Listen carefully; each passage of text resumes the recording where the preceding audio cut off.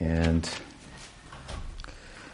so a qualified speaker and a qualified listener, Rupa Goswami said, "Oh, how much nectar is found in the two syllables of Krishna. So they cannot measure that. When it vibrates on the tongue, it enters the ear and then comes down and dances in the heart and causes the senses to be unable to function in relation to sense objects for the purposes of their own. This is what it means to be a real teacher, is a real problem. Because if the name of Krishna is dancing in the courtyard of the heart, then you've got a real problem. It's hard to relate to the world. And you cannot take advantage. He said, I cannot take it if I wish, he said. At this time, when Krishna Nam is dancing in the courtyard of my heart, all I can pray for is millions of tongues and millions of ears to take advantage of those two syllables. This is why we need all of you. See, this is the idea. Guru has a problem. What to do? Need more ears. Need more tongues. This is how Sukadeva is feeling. And he's got the good company of the Raj, the king. The king, he's given up everything, right, for this. So, let's see, here, where are we? So Sukadeva speaks. Of course, he glorifies the sage, the king, I should say. He says, you called me the best of the sadhus, Muni, Sattama, and I call you Rajarsi Sattama, the best of the kings. Has real wealth, love for Krishna. And he begins, he says, Bhumir dripta nripra bhyaja daityanika satayuktai. It's a once upon a time story. Once upon a time. Once beyond time. Something happened within time. And it's very extraordinary, he says. The earth was overburdened by materialistic thinking. This is a problem for the earth, as we know today. It's really kind of a simple math, I would think. There's only so many resources. And if the whole economy, at least the capitalist economy, is based on greed, then it's kind of a problem. You can look for those Earth-like planets out there, in those other galaxies or whatnot. They're ways away, in more ways than one. So that's the kind of environmental crisis that he's talking about here. It's a little different than ours, but the same idea. There's a predominance of the materialistic type of thinking that yada yada hi dharmasya glanir, when there's dharmasya glanir, they're not. He says, I come.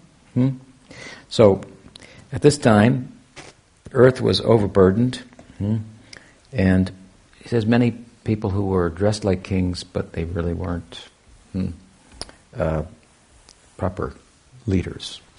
It sounds familiar. So it's a moment in time. It's supposed to be like a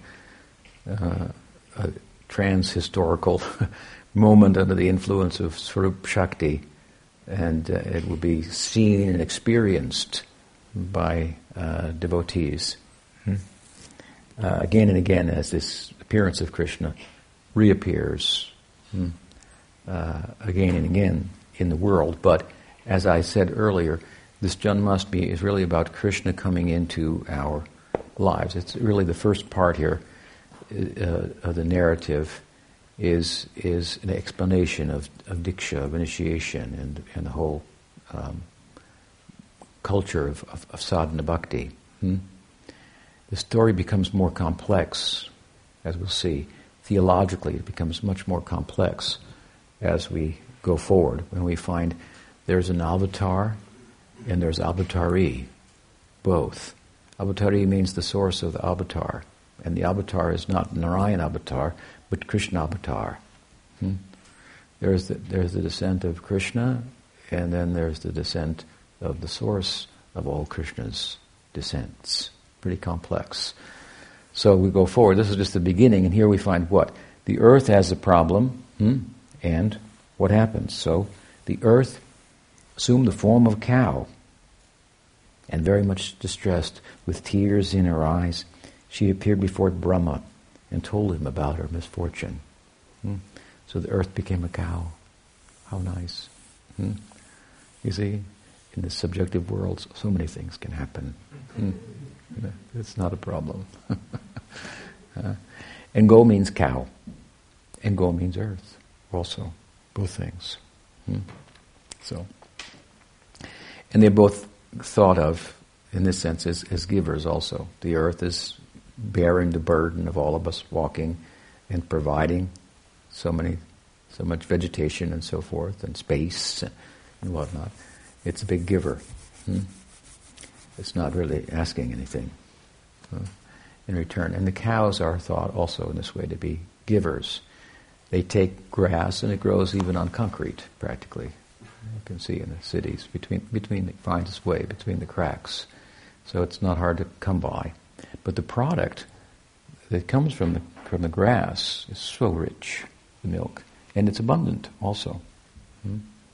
I have a lot of experience. The cow produces way more milk than the calf can drink. Won't be healthy even for the calf. So, a giver for practically nothing, and a little affection and so forth, then she affectionately flows with milk. So here the earth has taken a form of a cow and is in a distressed condition. Just from a dharmic point of view, is very inauspicious. If the cow is distressed, this is a huge problem, because the meeting of the cow and humans, this is civilization. It's said that we're not sure whether humans domesticated the cows or the cows domesticated the humans. If they were hunters and gatherers, the cow said, "Don't kill me, take care of me, and I'll give you milk all year round. And my husband will teach you how to grow food by going like this on the soil and so forth, and tilling it. And then you can grow things, and you can have milk, and you can go from hunting and gathering to agriculture, cultivation." Cow's very smart like this. It says, use your intelligence, you're a human being, and I'll help you. So this meeting between the cow and the human society, this is the beginning of civilization. And it's a good deal, properly done, because the cow provides considerable for the humans, and the humans provide considerable for the cow. They don't have to go and be at risk of predators and so forth. They're protected and taken care of. It's a very, very nice idea. So, and it's, of course, this is an agrarian-based society, not an industrial-based society. People think, well, sure, that'd be fine, but how are we going to feed all the people? We need an industrial society. We need Monsanto to feed everybody. The other side of it is you don't need everybody. There's a lot of people, and the perfection of life, the meaning of the fulfillment of our human life is not just procreation. That's a part of it. It used to be more of a practical thing, right? We need a couple of kids. we got things to do around here. So now it's not, I think I'll have a kid,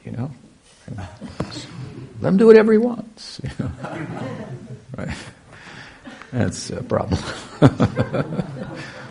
Just as long as he's happy. So, that's a problem.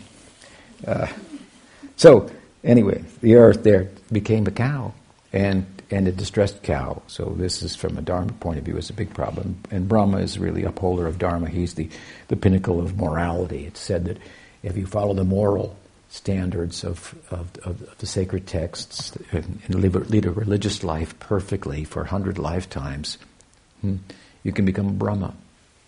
Of course, the Gita says, Abrahma bhuvanaloka punaravartino arjuna mamu petatakunteya punarjanmana vidite. He said, Gita says, you can become a Brahma, that's okay. Brahmas have to die too. But if you come to me, yadgadvan nivartante tadama paramamama, there's no return. There's no return to birth and death. That's a different thing. And that's not going to be arrived at, as I said earlier, by religion. Religion is some kind of a bargaining. It's very kind of a childish thing. It's, kids always want to give me, I want. Something like that. So this is the idea of religion. There's something to get out of it. Morality is not the sum and substance of spirituality by any stretch of the imagination. I liken it to being in a cage. From animality to humanity.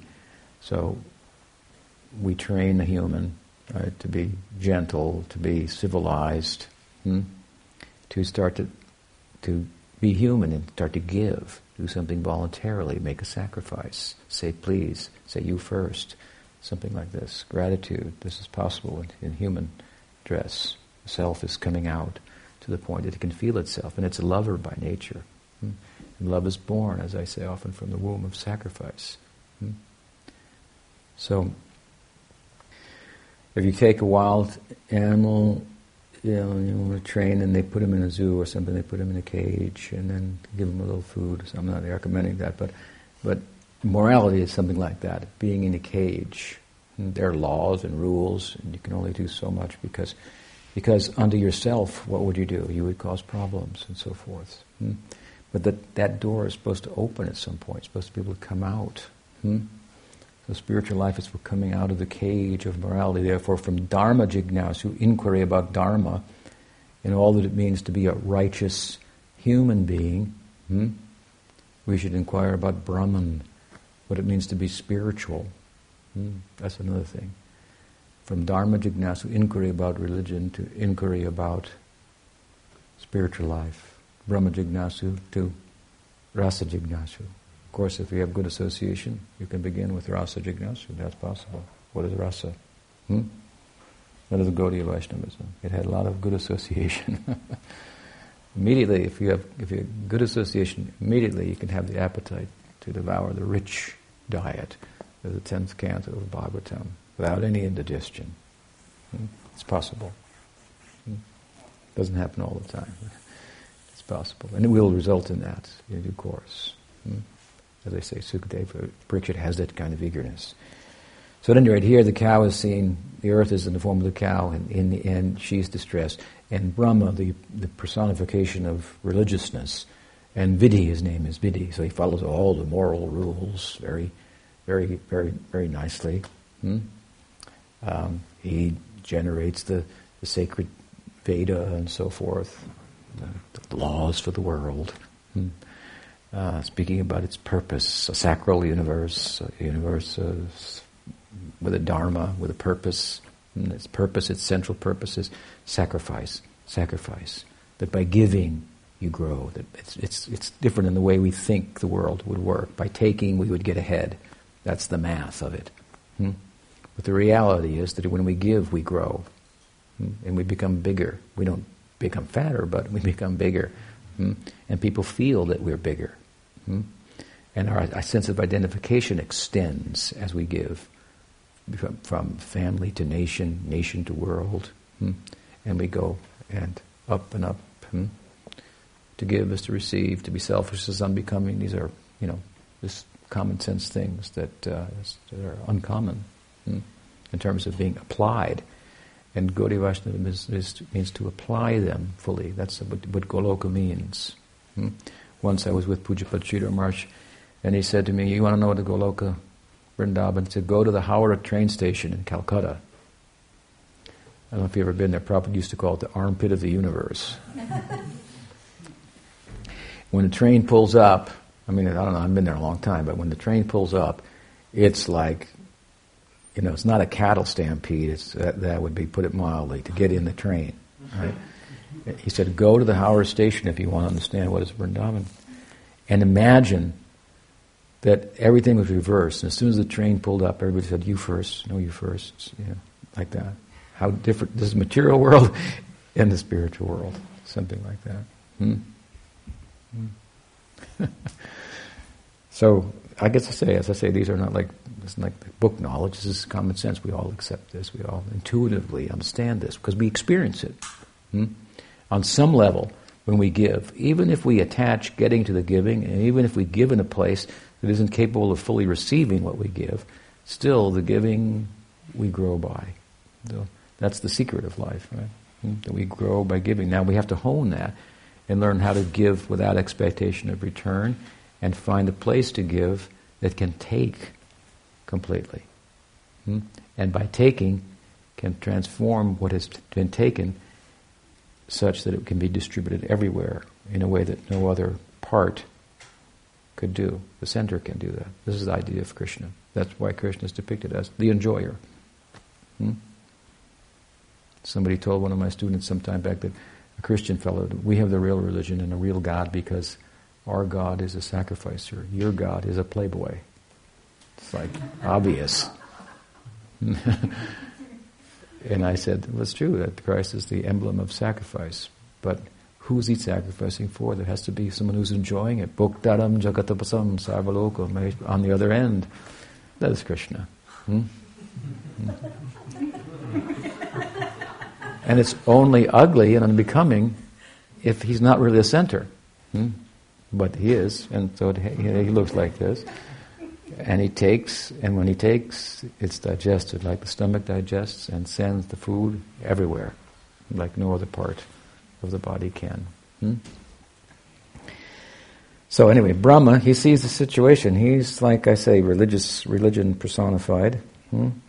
And he sees that Dharma is in distress, the earth is burdened. Brahma's an interesting and peculiar person. And he is kind of a sky god, if you will, in modern terminology, in some circles. And he's made out of nature. Even as he models nature, he's made out of nature. And he and the different gods, they, in one sense, appear to be projections of our own psychology. They are representations of our own microcosmic psychology in the macrocosm. So there's a creative urge in us. He's the creative principle in nature, if you will, personified.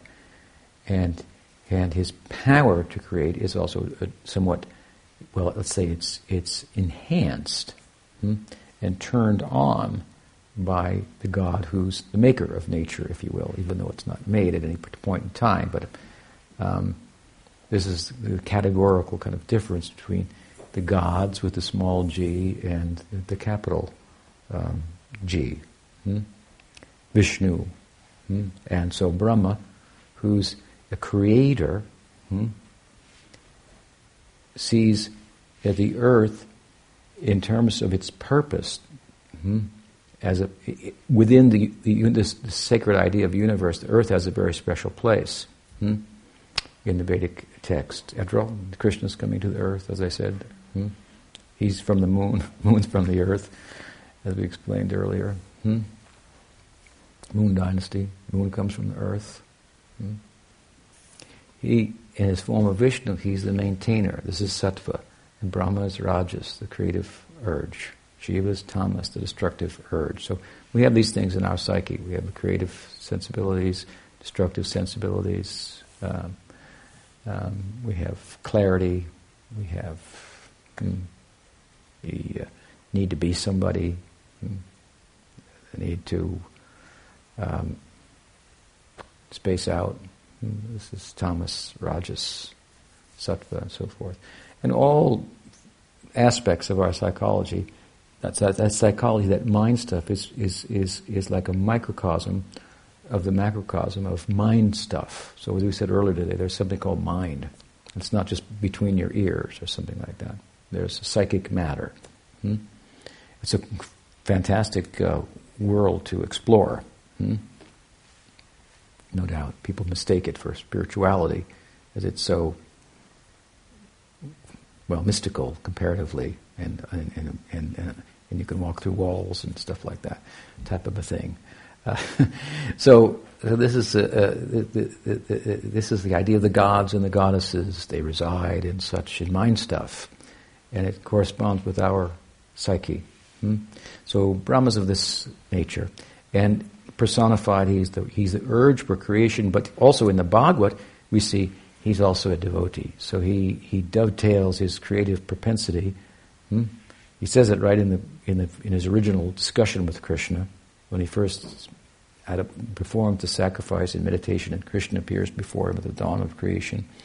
He says, "I want to go about my work of creation in such a way that that at the same time I'll be able to cultivate friendship with you." So he's also a devotee in the Bhagavad. And so, naturally, even more so, he's concerned about Dharma. But what does he do?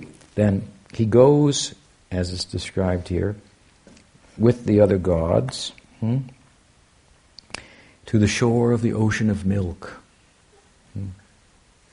Where's that? Right? He said, and Vishnu is lying in the side of in the ocean of milk. Milk is thought to be, it's cow's milk, by the way. Milk is thought to be affection. It says to us that Vishnu lives in an island surrounded by affection. To go there, you have to go by affection. I mean, you can say, yes, if you put oxytocin in the cow, then she'll let down her udder and milk will come out, and you can explain it that way too. But that's a very flatland, the earth is flat type of explanation of things that denies the reality of our emotional selves and so forth, in our reasoning that has meaning and that we have causal efficacy and so on and so forth. It's a very unimaginative, like I call it, the flat, it's a glorified earth is flat society.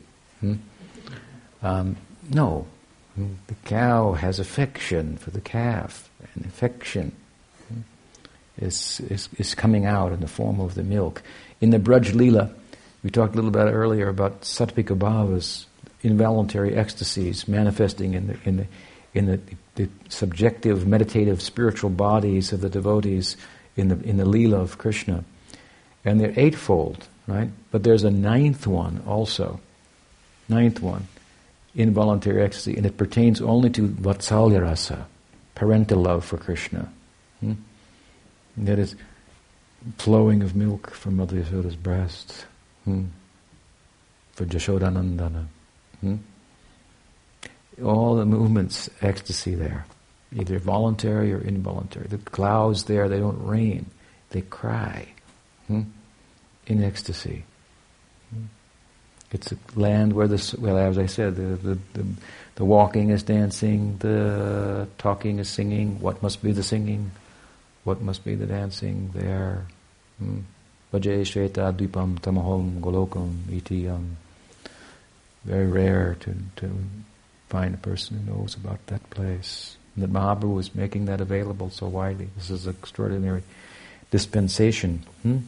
So Brahma goes to the ocean of milk, and that's where he finds Vishnu there. Brahma communicated with him. He had antardarshan of Krishna at the dawn of creation. So the gods know that. So they accompany him and say, you talk to him.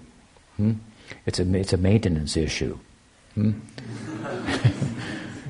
Shiva says, I'm the destroyer, you're the creator. It's a maintenance issue. And what's being maintained? Dharma is being maintained. This is the idea of maintenance. This is the idea of the strength and maintenance. Maintain that sacrifice goes on. That sacrifice is seen to be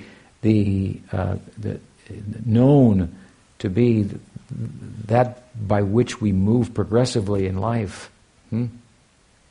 That giving is the getting. This is mysterious because it would seem mathematically or logically that if you give, you would have less. But life doesn't work like that. It works just the opposite. You give and you get more and you grow. This is nothing like, we experience this every day, so this is not a big lesson to be learned. Listen to yourself. This is very simple. Reflect on this whole idea of the Vedanta. It all comes out of these sages. They reflected on their experience, which I said earlier is all we really have. We don't even know if there's a world out there. So they just reflected on their experience, and the whole thing is coming out of experience, which is the ultimate way of knowing.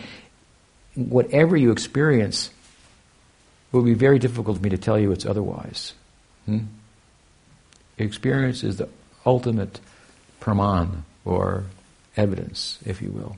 And we are a unit of experiential reality. That's what we are. We just have to build on that. On what experiences are possible.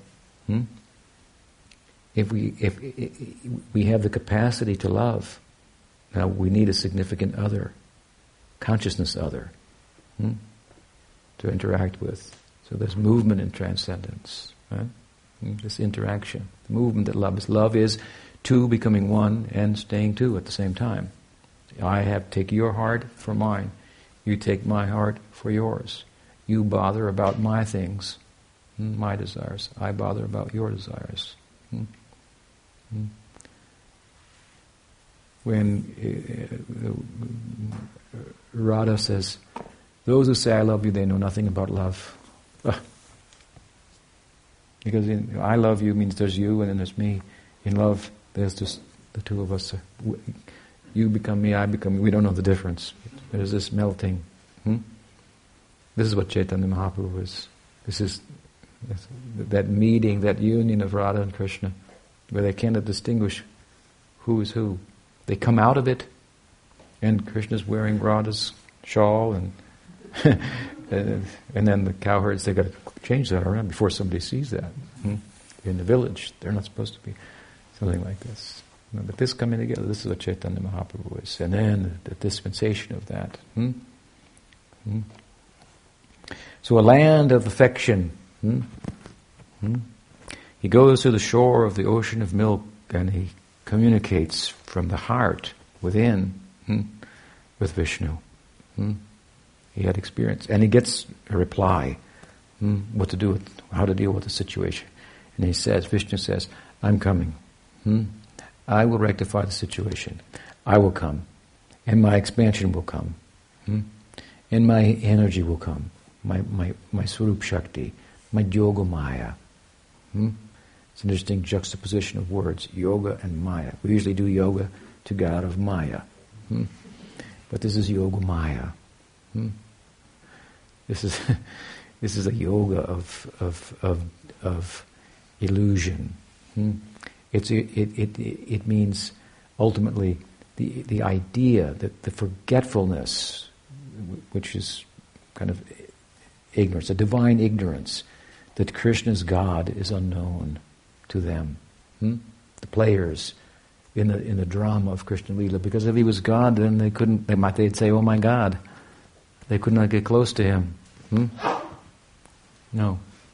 They heard he was God, and some people think he's God, and that's cool, but he's my friend, really. He's my lover. This is their feeling, their experience. So he says, this Yoga Maya, it makes my leelas what they are, like the stage hand orchestrating. Following me like a shadow, whatever is my desire, making it happen, something like that. This Shakti will come, and my expansion will come. My expansion means Balaram, he was mentioned earlier. Balaram will come. Three of us will come. And he told Brahma, and Brahma, tell the Devas to come too, to assist me. Means the denizens of heaven will come. Tell them to come. So who's coming? Because he's talking to Brahma. And Indra's there with him, and Shiva at the shore of the ocean. It means the denizens of heaven. It means let the people in heaven who got there By bhakti. By not perfecting their bhakti. Krishna says in the Gita, oh, don't do religion. Don't do that. It's so hard. There are so many rules. There are so many rules. And the results that you get for following them all are temporary. And so you go up and then you go down, up and down. Don't trouble yourself with that. That's for less intelligent people, he said. Don't worship the gods. They're for less intelligent people. Don't believe in them, he says. Krishna says, don't believe in the gods. Don't have faith in them. Because that's having faith in the prospect of material prosperity, material progress. That's an oxymoron, material progress. It's like going up, the down escalator, moving in the quicksand. He says, believe in me. I'm like you, or you're like me. We're consciousness constituted. We're not about things, or about getting away from things. So he says what in the Gita? He says that in the beginning he says to Arjuna, look, really here's the bottom line. You're right about some of the points that you made. You said, if this happens, what will become of the world? What will happen if this war goes on? It'll be a problem. I said, anyway, let's not talk about that. You're not the body. So what are you talking about? Let's get that point straight. After he makes his point on that, he says, then he goes back and says, yeah, but okay, you were a little bit right about the Dharma stuff. There could be problems. But there are always problems with Dharma. There are always problems. It is a problem. Even if you perfect it, you've got a big problem. You're going to live for a long time in heaven, and then your karma is going to exhaust, and then back you come again. So it's a problem from beginning to end. It's just a struggle. Don't do it. He says, indeed, you can kill all these people. Take it from me. And there'll be no reaction whatsoever. If you have to do that in the context of spiritual pursuit, it's a very heavy statement. The difference between spiritual culture and religious culture. He says you can kill the whole world if doing that would save your soul, would bring the self out. So the pursuit, you understand the principle, but by understanding that your consciousness does not matter, then you can do no harm. And then you're in a position to make a union with the Absolute, who is consciousness, not matter. And then at the end of his whole discourse on yoga, at the end of the 6th chapter, near the end, what does he say? Arjuna says, look, if I take up this yoga, I might not be successful, and I've given up the Dharma, then what? I've given up the religious orientation for a spiritual experiential orientation, but if I'm unsuccessful there, then what will become of me? Krishna said, don't think like that. Don't think like that at all. He said, if you are imperfect in your yoga, you go to heaven. You will attain a position that by religion you could only attain, as I said earlier, of 100 lifetimes of perfect execution of the religious Dharma. You could go there. At least as a Brahma. Or you got to be really good at it in a couple of lifetimes to go there. But by doing yoga imperfectly, you can go there. Imperfectly practicing spiritual life, you can get the result of perfectly practicing the moral life. I'm not advocating immorality here. I mean, we have a morality. Morality is, if it's favorable for bhakti, we'll do it. If it's unfavorable for bhakti, we won't do it. And you'll find it makes you a pretty good person too. Bhakti's nice. Krishna's nice. So there are some people who didn't perfect their yoga. They're in heaven. And Krishna says, now I'm going to come to the world, and let them come down from heaven and participate in my lila, so that they can pursue Vatsalya rasa, Sakya rasa, and Madhurya rasa. Very special people. They come, they participate in the lila. This way it goes forward.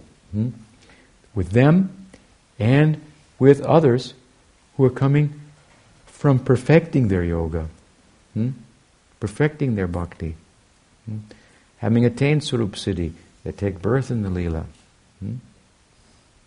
This is a meeting point between the world, between time and the temporal and the eternal. A very special place. This is what this part of the Leela here is about, this meeting place. Perfection of sadhana bhakti, perfecting the sadhaka deha.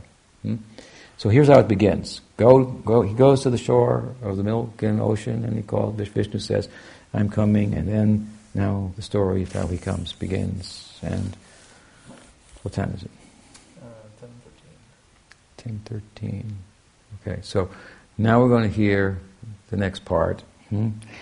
How he comes. He said he would come, so he's going to appear. He's going to appear in the night. And with a little rain also. And there's a little build-up to that appearance that is very interesting. We'll connect with that next, but this takes us to a very much more complex theological discussion, because Krishna is being born here in Mathura, but he's also being born in Vrindavan. This is the Krishna avatar, and the avatari is taking birth under very different circumstances in Vrindavan. Here we see the difference between Vaidhi Bhakti and Rag Bhakti.